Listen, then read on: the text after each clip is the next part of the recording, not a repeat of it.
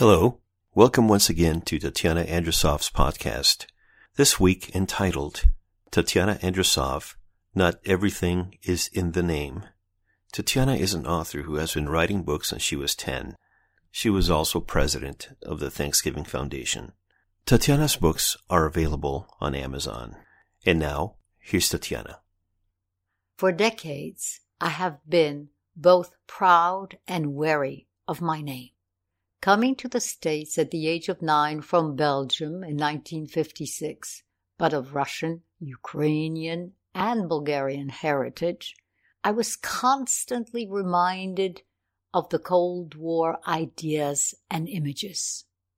My classmates wanted me to be Tina, as even the short form of my name, Tanya, was strange for them. I refused. I was Tatiana.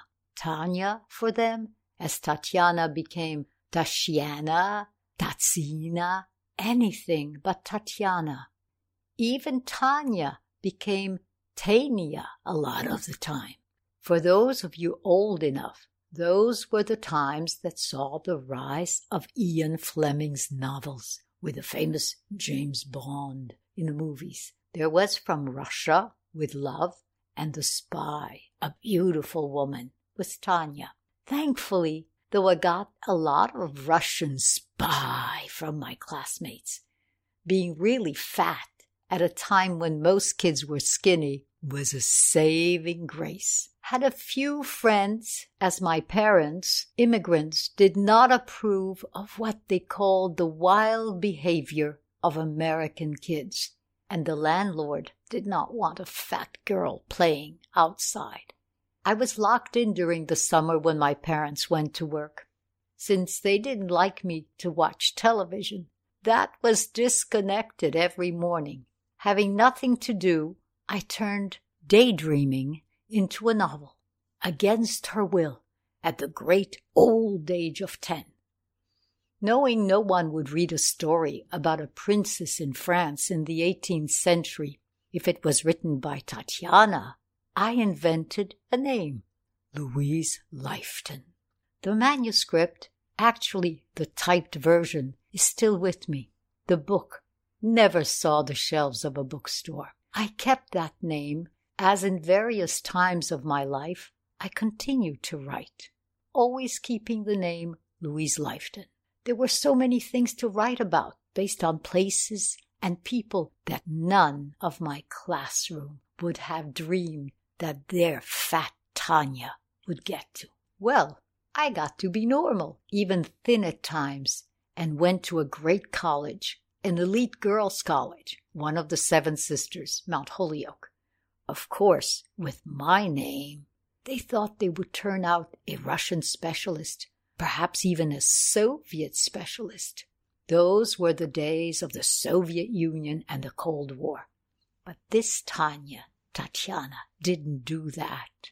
I studied China and Chinese, went to Europe, where for the first time the name, with a bit of embellishment, we'll talk about that at some point, instead of being a liability, turned into an asset. I wound up, me, a poor immigrant in the United States, in stratospheric power circles, engaged to someone I could only dream of as a child. But when that fell apart and I crashed down to earth, the name of the college got me into the United Nations, and that in turn into a new, different, and really great international relations program. Of course, being the 1970s, with barriers keeping women out of positions they deserved, the program did not land me the United Nations job I was qualified for. Instead, I wound up being an interpreter. Yes, into English, from French and Russian. See the play of the name? Now comes the name again, even though there is now, starting in the mid-70s, a designer with the same first name, Tatiana, but Tatiana von Furstenberg, and even a perfume named Tatiana. By the way, I have a bottle, but I don't like its smell. I made a move that made me sound even more Russian. I have my stepfather, the best of all fathers, adopt me. He had no children, and I wanted and want to carry his goodness on.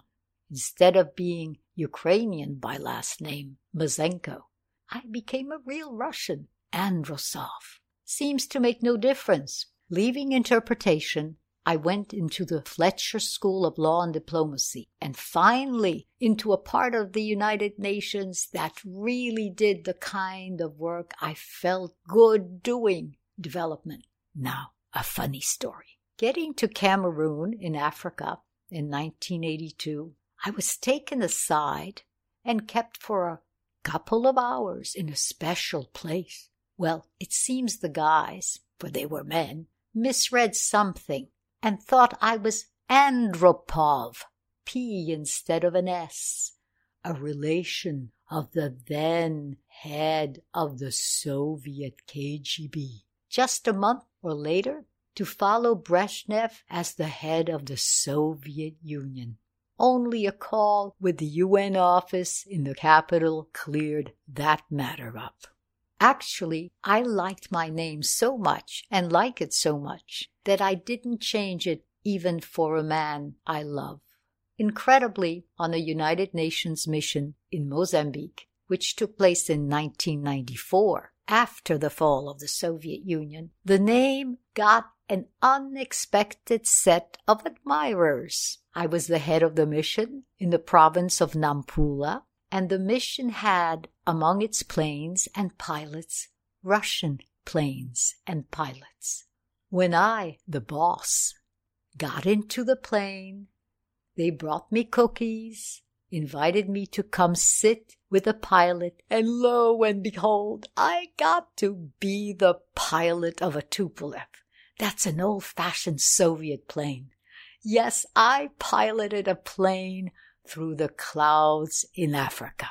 Finally, at the age of 55, I got to be the president of the Thanksgiving Foundation, the home of American and world Thanksgiving.